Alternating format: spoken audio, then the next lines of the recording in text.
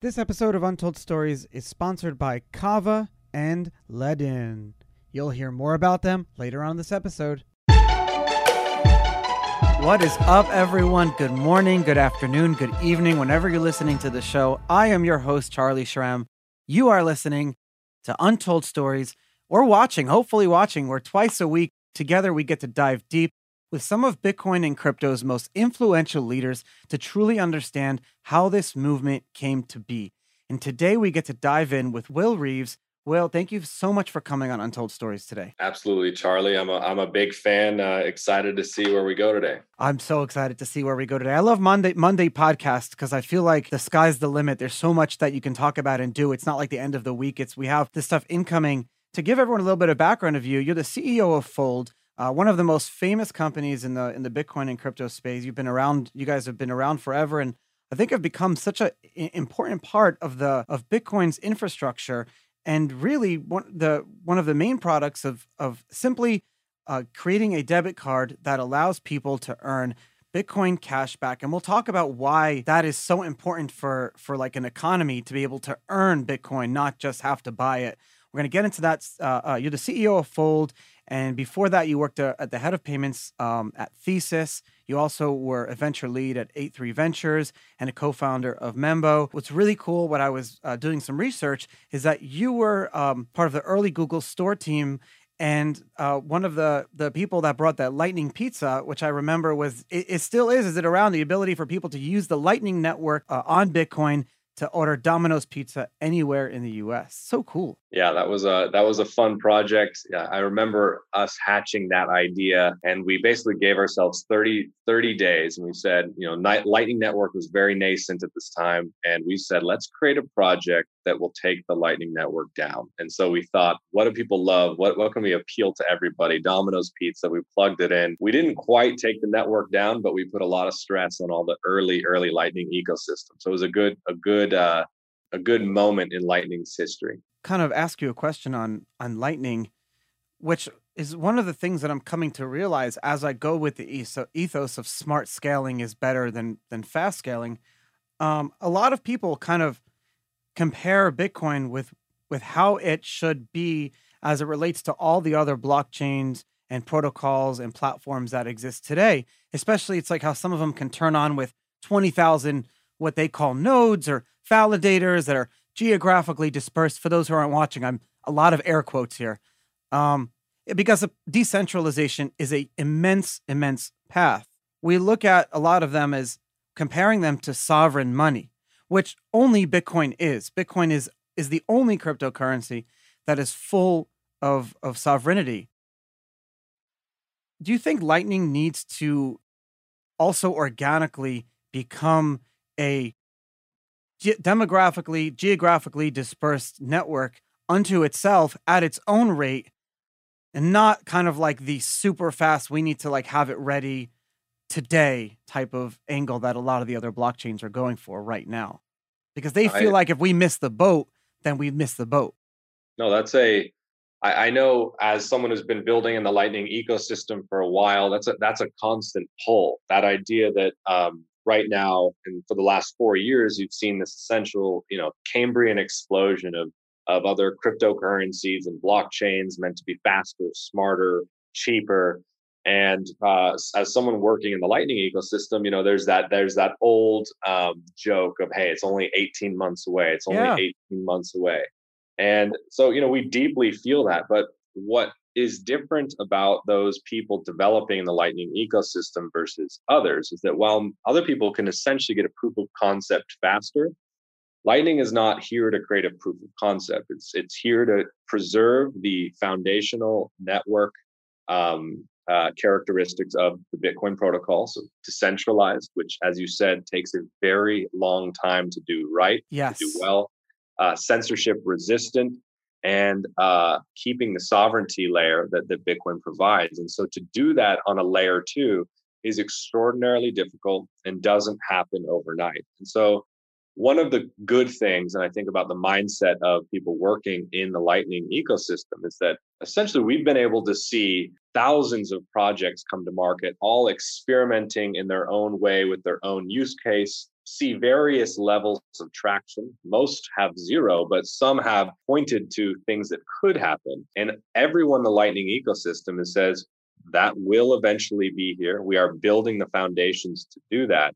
And it just happens slower. And the reason why it's happening slower, it's because we're preserving those foundational elements that Bitcoin is about, which these other projects sacrifice in the name of speed. There's a huge sacrifice in the name of speed, and it's exciting. DeFi is wildly exciting, but we need to remember that it is wild. Just last week, we saw Polymarket have a $600 million hack. But do you know what I did?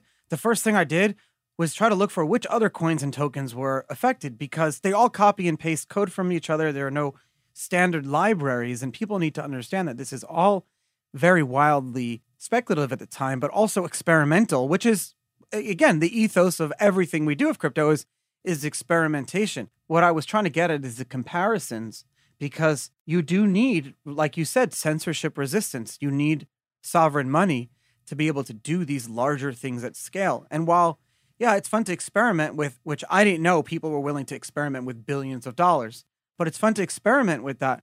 But at scale, remember why we all got here. Whenever we joined, we didn't just do it to rebuild some of the ways that we're borrowing and lending. We did it to rebuild the whole financial infrastructure. So then we create another one that people can choose to come to voluntarily. It creates a hedge against the other one. But there's no point to it if it's not censorship resistant and it's not sovereign money. If it's susceptible and it's to a single person, even right now, or even a dozen or a few dozen people in a group, what's the point? What's the point? I agree. And I think you pointed to something that might be a bit controversial in the kind of Bitcoin community, but I think is really resonates. At the end of the day, I don't believe that DeFi is a long-term competitor to Bitcoin as it scales. What I do believe what DeFi shows us today is that there is an extraordinary large market of people interested in using assets that are censorship resistant, decentralized, and being able to use these assets in very expressive ways. So whether that's lending or smart contracting, all of these things, there is an actual real desire for in a large market to do this. Those things aren't available on Bitcoin today, although they will be. But what we do know and what we see is that there is a large market who wants to be using decentralized censorship resistant things in all these various ways, except right now, the DeFi protocols that they're using to do so are, for the most part, none of those things, even though they're marketed as such. And so what the great thing as a builder in the Bitcoin ecosystem is that I know there's a very large market for people who want to be using Bitcoin. Oh, that's a good point. All different ways. And I think that's what we get to be excited about for the Bitcoin community, is that essentially this product market fit, this opportunity has already been de-risked, and we can go ahead and continue to build what we've been doing. Well, Bitcoin is not chasing it, if you will, right? It's not I don't see it as that, like it has to chase the features and the wants and the needs of all these other DeFi protocols. But what we have realized, and this was realized years ago, and it's funny because we're talked about scaling in 2016. That's when it started to be talked about, 2015. But scaling isn't more, if not more important and more prevalent today. And it's interesting because it does take years. It could take a decade to scale the right way. Everyone wanted to scale. I remember like that month, we're like, all right, guys, like we have a conference in 3 months. We need to figure out the scaling thing by November. Absolutely. I mean, what Bitcoin's project is essentially the largest one there. It's taking on money itself, right? And so all of these other DeFi projects that we see are essentially use cases on top of that. And so what Bitcoin first did, and why it actually doesn't need to move that fast, is because it took on the largest possible problem: self-sovereign, censorship-resistant, decentralized money, stateless money. There is no larger project in the sphere of economics or technology that I believe that matches the scale of what Bitcoin is trying to do. And so what it did is immediately took a market that is the largest bit. And now what it gets to do, all what we get to see with DeFi and all these projects racing to the next conference, is these are other use cases that will essentially be subsumed into Bitcoin down the line. But Bitcoin doesn't need to move there fast. Bitcoin is actually just fine hardening what it is today And so this is why I think the entire movement in advent of the Lightning ecosystem in a sense, and particularly builders in this, is now this is a recognition that we have taken on the largest project. Now let's start to put earnest effort in building the second layers that are going to allow us to do all the things, all the expressive things that we would want to do with that base layer money. And so Lightning today could stop. If Lightning stopped development today, Bitcoin will still be an absolute success and will only become more successful down the line. Lightning, all it does is add dimensionality to that success over time. Oh, so the way you look at it is that Bitcoin itself is great, doesn't need scaling, nothing. Bitcoin will never need to change ever. So when we looked at like changing the source code of Bitcoin 5 years ago, whenever that was, to increase blocks, it's not that what we were doing was wrong. It's that we were even talking about doing something on the main chain, on the main protocol. That was so wrong in and of itself. So flipping the narrative and flipping that script, the way it is now, is that, like you said, Lightning is a whole nother layer on top of Bitcoin, and it has a whole ecosystem inside of it. What does that ecosystem look like? Well, it's I had the benefit of spending a whole weekend recently with some of the best builders in the Lightning space, and what Fold is doing. We are essentially at the top of the funnel. We are here to be the first instance of interacting with Bitcoin or the Lightning Network for new people who are not already in the community, who are not already used to the technology. Fold essentially is about being that bridge into this new world.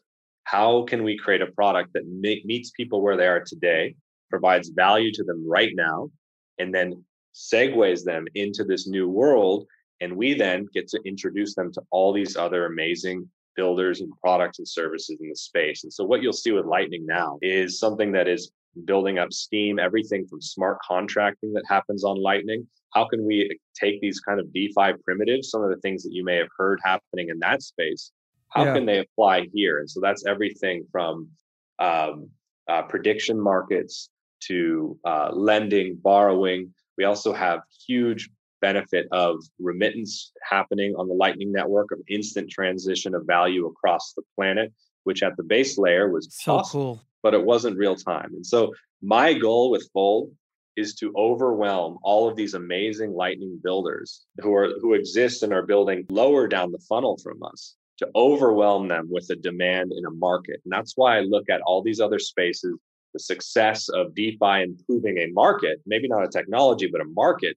For me, that gets me excited because now I can bring more and more people and then introduce them to these wonderful services being built below. Why do you believe that allowing people to earn Bitcoin is better than buying it? It's that realization was not instant for us. Fold began as a way for you to, with this one idea is that it's so cool. I'm on the site now. There's this new thing called Bitcoin, and there's a lot of people that have it, but they can't use it anywhere. This is the first problem that Fold was ultimately trying to solve was, hey, let's make Bitcoin actually usable and useful for people. And we allowed people to spend on-chain, Bitcoin on-chain, so waiting 10 minutes, high fees, flip that into a Starbucks gift card, and then they can use it at the checkout. So they can go to their friends and family and say, hey, look at Bitcoin is valued. Someone wants to accept this in exchange for a good or a service. And what we found is that while that was good for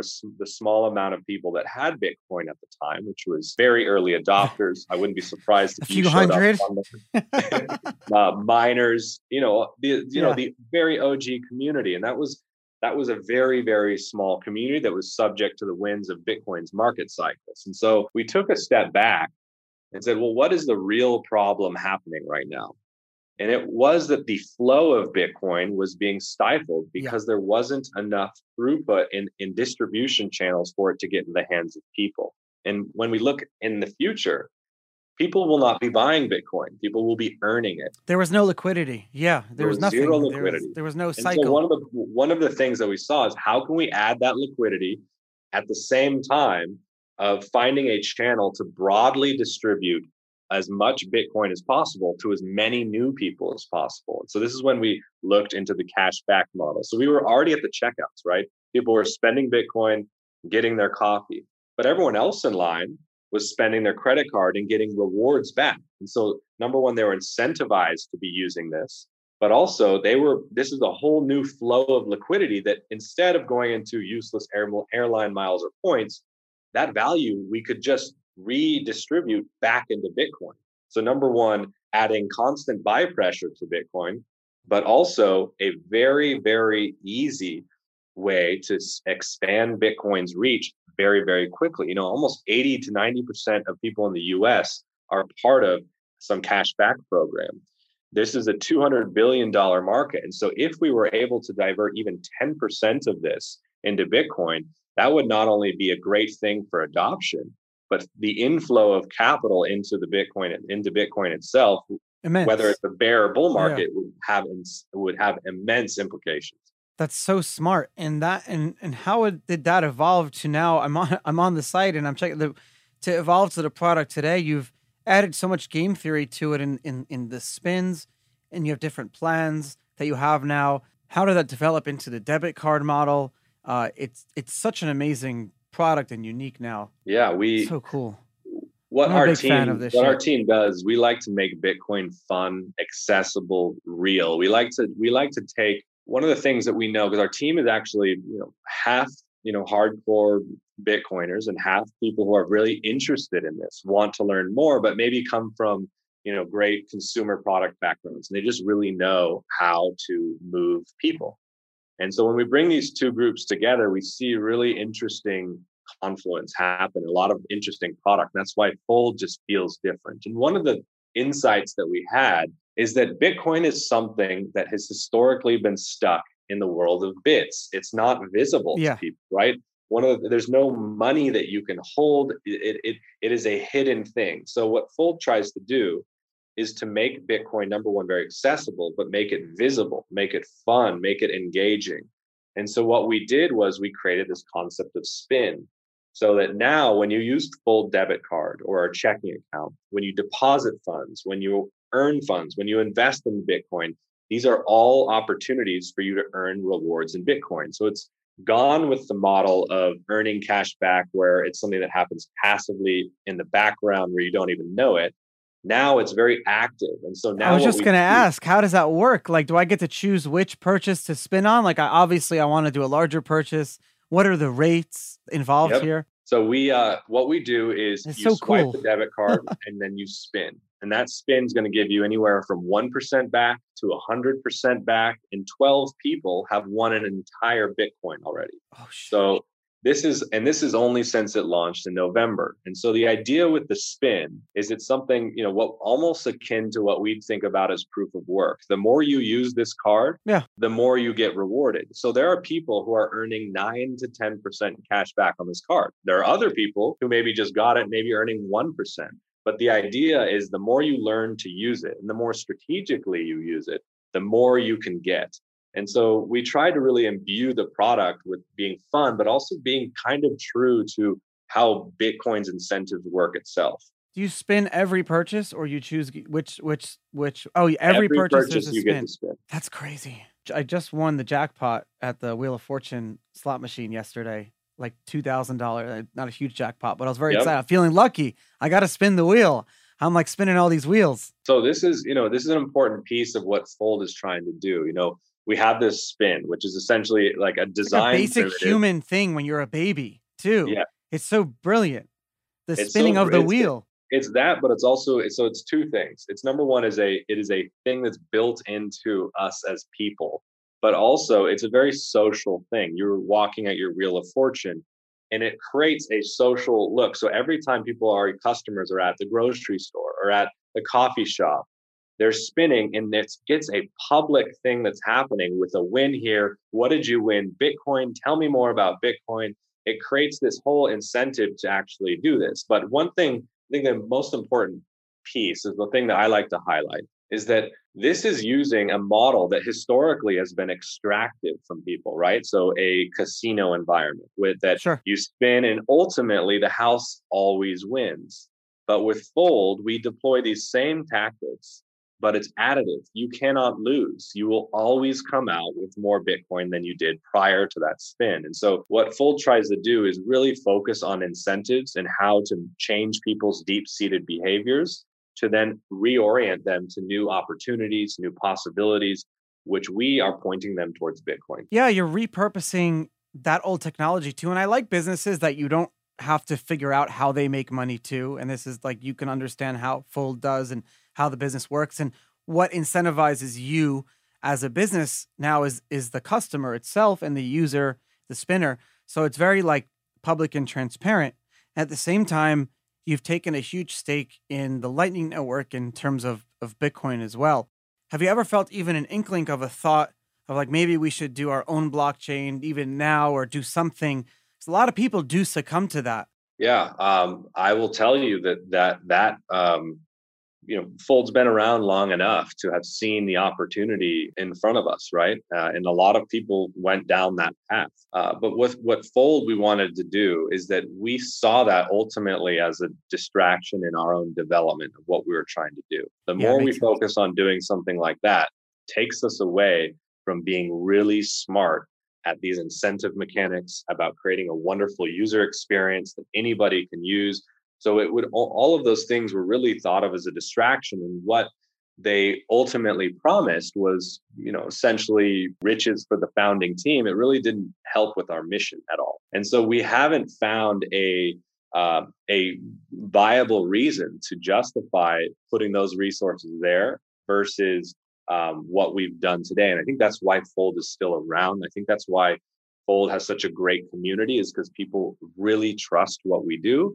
They know that we do things differently, but also we are focusing on the thing that I believe that we have as shared values, that we are going to be transitioning the world to a foundation of sound money, and we're going to make that fun, right? A lot of times this stuff is wrapped up in, being very serious about, nation states, game theory. But what Fold does, we take it to a much more personal level, something that you will have fun doing with your kids or your friends, and it personalizes it, humanizes this technology that's ultimately not visible to anybody. It's very hidden unless you're a miner maybe or someone running a node. It's not something that's easy for people to get. And so what Fold really tries to do is how do we change behaviors via incentives that ultimately drive the world to the adoption of what we believe is a sound money standard. It's like you're doing this for Bitcoiners, by Bitcoiners for Bitcoiners. And that we've been talking about on this show the last year or so is this kind of like asset and social class that has come out of everything is this Bitcoiner. There's that famous Roman term. You could travel anywhere in the Roman Empire, and you can, as long as you're a Roman citizen, you'd be good. And Yep. then the famous JFK speech he did when he said like I'm a Berliner to show that we're all the same. And then now I'm saying like I'm a Bitcoiner, Yep. and we all are. And so you have a product for Bitcoiners. And this is actually really cool. I'm intrigued. What are the spending habits of Bitcoiners? Where do we shop? What do we do? Who are we? The funny thing about that is Fold starts on the premise that everyone is a Bitcoiner. They just don't know it yet. And I love so that. what happens is that where Fold started in our early days, even back in November, these spending habits start to look just like everyone else's spending habits. We need to buy groceries. We need to Sure. do this. We now, for Bitcoiners overall, and the ones who've been around more, they're spending a little bit more on Bitcoin. I will tell you that. But generally, they look very similar. And Fold's goal here is, I think you said it right. We are building for Bitcoiners, but we believe everyone's a Bitcoiner. They don't realize it yet, but we believe that the path to the rest of the world is through Bitcoiners. We already know that the way that we're going to get the adoption from the rest of the world is through people. It's not through some Yeah. inhuman money just invading the minds of people. No, it's people bringing these ideas to people that didn't have them before, their friends, their family, a new place, a new country. And these are essentially emissaries, evangelists of Bitcoin. And what Fold is doing is trying to create a product that arms these people with the most effective, fun, accessible way to start the adoption cycle of new entrants to the space. And so it's a funny thing because we build for Bitcoiners, but we also are building a product that's for not Bitcoiners that will become that. And so it's an interesting balance. What are you building? What was that? What are you building? Well, we're building an adoption machine. I'll give you a secret. I'll expose something that's dropping. There are people listening to this, by the way. We're not private, just you and me. I'm just letting you know. Yes. So, right here is that we have very soon, Fold will be dropping an experience that brings the world of Bitcoin, which exists in bits, to the world of atoms, so that you can actually tangibly see this. And using our, foundation on right incentives, having wonderful design, Fold will be launching a Bitcoin AR experience that allows anybody to find Bitcoin around them, to send Bitcoin physically to others around you, so that you can discover it. You can drop places on the top of a mountain. That's so cool. And so just think about what happened with something like a Pokemon Go, but apply that to Bitcoin. And somehow Pokemon Go was able to make, massive success, rare creatures real. We're going to make Bitcoin real in this way that makes it visible, tangible, and fun. Just, the mission of what we're doing. Hey guys, I'm Charlie Shrem. Wanted to congratulate our sponsor Kava, because Circle chose the Kava platform as one of their newest blockchains and protocols they're going to be launching USDC on. Traditionally, USDC has only been on Ethereum and one or two other chains like Tron, but now there's a bunch of other blockchains. The Kava platform is one of them, and you can access all of those super cool DeFi high yield opportunities that are on the Kava platform now with USDC, which we know and love. So check them out at untoldstories.link/Kava. And congratulations, guys. Having Circle choose y'all as the top blockchain for USDC to be launched on is a big freaking deal. So we've partnered with Ledn, which is going to be a better home for your Bitcoin. And we're giving away to all you guys, my listeners, $50 in free Bitcoin. And all you got to do is go to untoldstories.link/LEDN and take out your first Bitcoin loan. That $50 in Bitcoin that we're giving you is basically going to cover the interest of your first few months. So you're getting an interest-free loan anyways. You might as well check it all out. You can earn interest on your Bitcoin and USDC through their savings accounts, offering you the best rates in the industry at 6.10% APY on your first 2 BTC and 8.5% on the USDC. They're really awesome because you have Bitcoin-backed dollar loans if you need cash and you don't want to sell. I use them. They're so good. And what's very important that I look out for in this whole DeFi space, when we're talking about formal proof of reserves, these guys have done attestations by a public accounting firm called Armanino LLC, raising that bar for transparency in the industry. They're backed by Coinbase Ventures, Kingsway Capital, and a bunch of others too. So make sure you check them out at untoldstories.link/LEDN. We're giving away $50 in free Bitcoin. All you have to do is take out that first loan. www.untoldstories.link/LEDN. You guys are going to love them. Check them all out. So, that is kind of the next step into the metaverse when you're talking about the ability for me to leave value on the top of a mountain and then someone can come and get it at any time.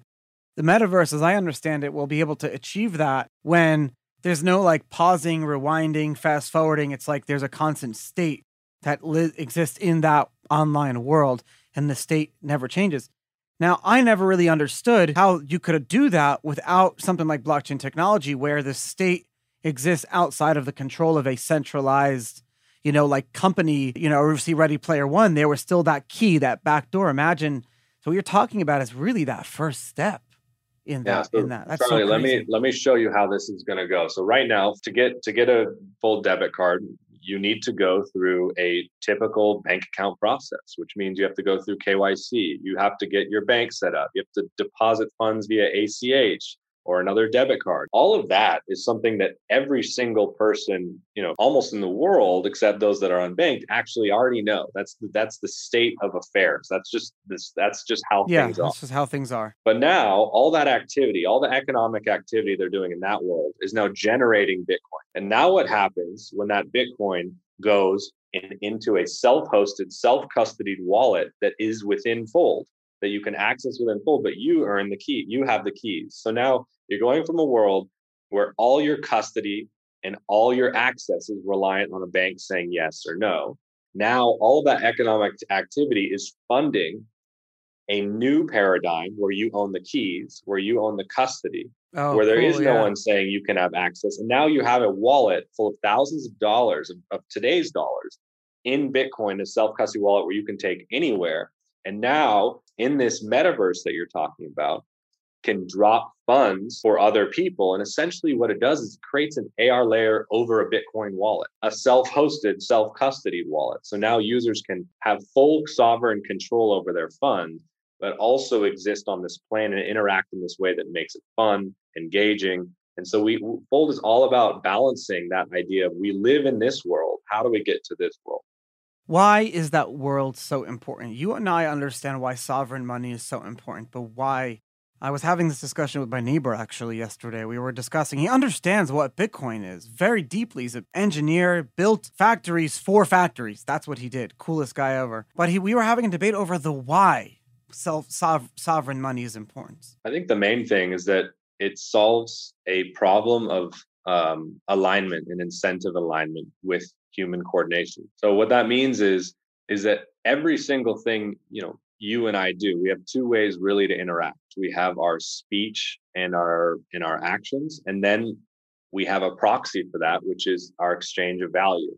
It's much harder to censor our speech because no one is controlling my voice box or giving me KYC over my vocal cords, right? Increasingly, that's happening. That could online. be something. Yeah, that could China or whatever is doing that. Could be, right? But that's essentially what you have in this monetary system we have, is that there's someone and always a medium that you need to pass through to deliver information or data to other people, to coordinate with other people. Now, with money, our generation for the past, 100 years, we have always been mediated by someone in between who is able to distort, stop, censor that activity between people. And what that does is it starts to misalign incentives. Now it's not how Charlie and I can best engage and be most productive together. It's now has to be mediated through the lens of what this intermediary would like us to do. And so I think wow. So you think? I think what it does is removing that layer allows us to be a lot more clear and efficient for what actions make most sense for you and I. And I think today's stories of what's happening in Afghanistan, people lining up at banks, unable to pull their money out for their livelihood, is one example. You have people sending remittances is another.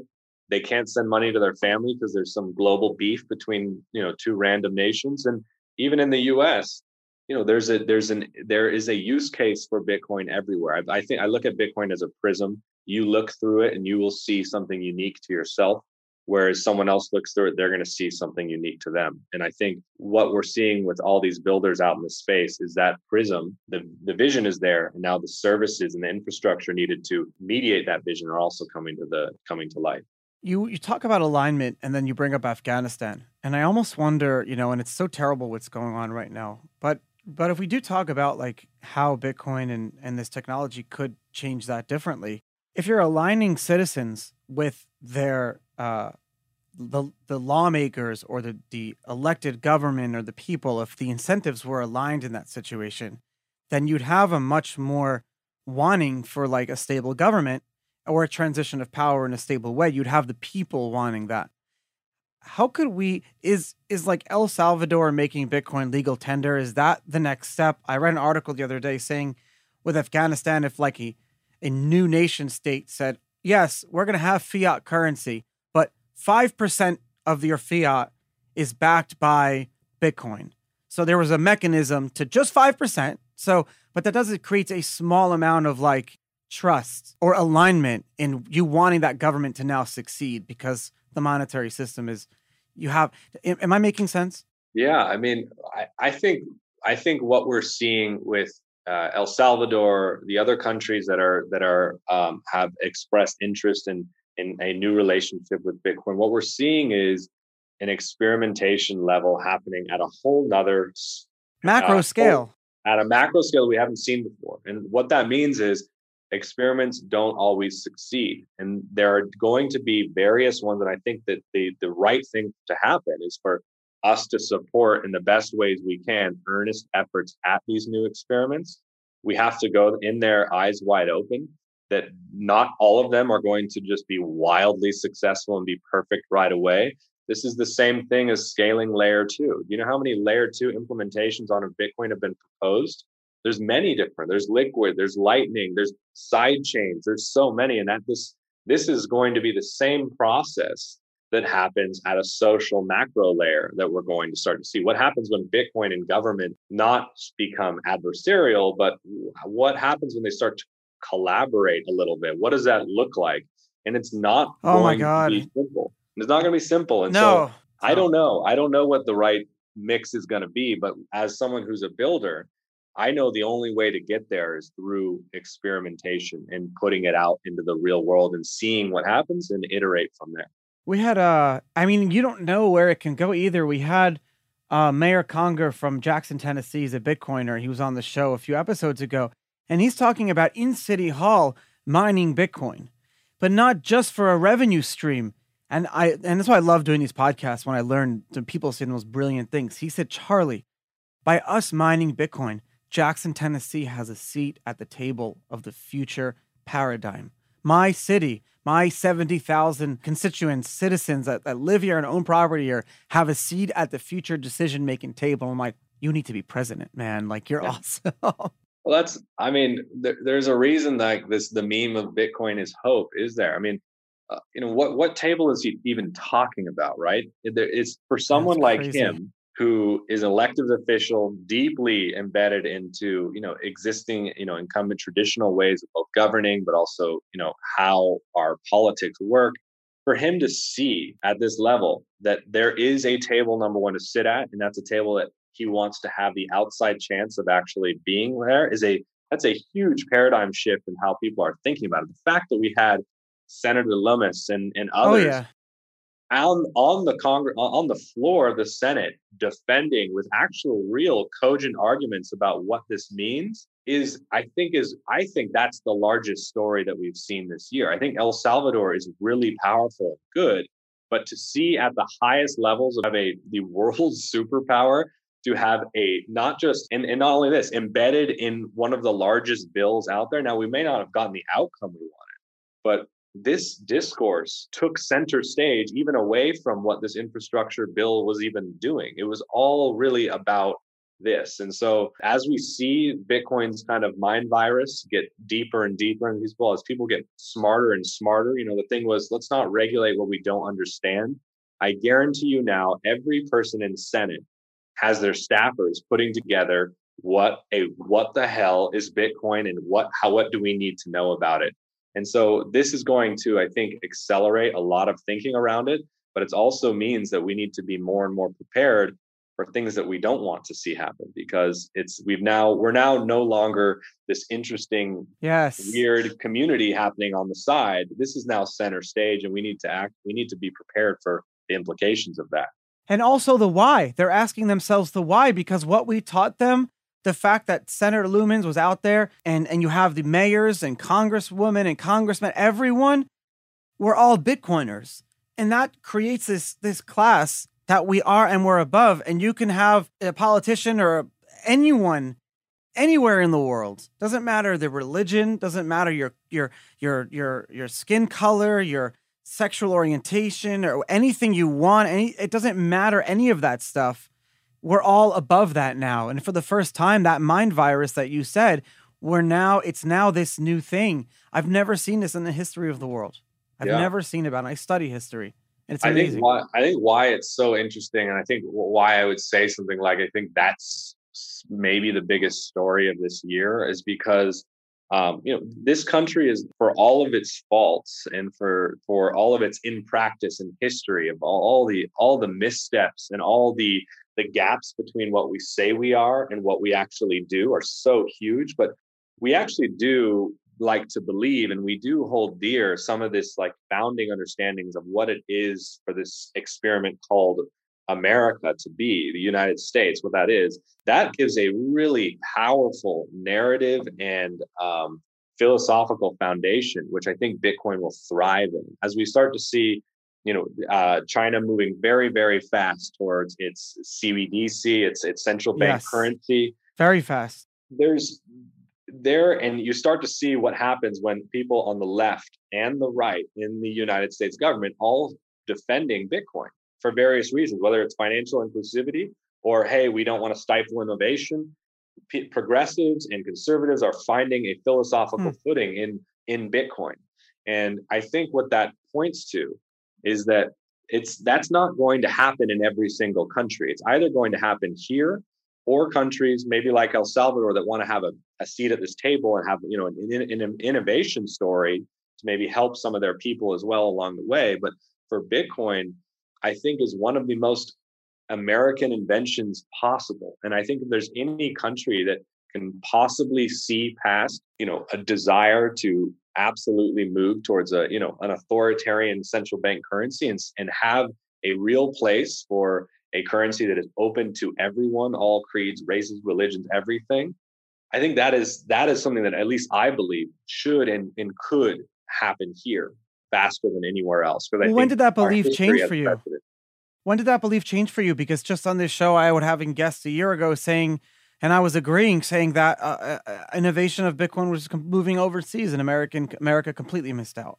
Well, I think what happens is that the levers, and I think that's a real worry. So don't get me wrong, there is no rose-colored glasses here. Sure. I think we have an opportunity here that is unique to us. And that if we continue going down this path of legislating it out of the United States, it definitely will. But I think just seeing this mind virus and what we saw on the floor of the Senate, none of these people really had to do anything. But what I think a lot of them are starting to realize is that the Bitcoin constituency as voters is one of the largest voting blocks in the United States. It's larger than... They finally realized that. I've been telling them for 10 years.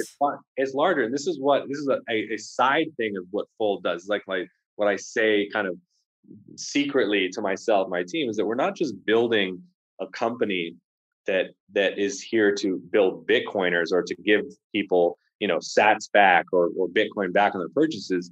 What ultimately we're doing by introducing it to people that never had it before is building a new voting block, a new constituency to defend Bitcoin when it needs to be there. And so I think as this progresses and as people realize that there's real power, both economic and just you're right, dude. Feet, You're right. This was a big watershed moment. There is a momentum here that I think can't be dismissed.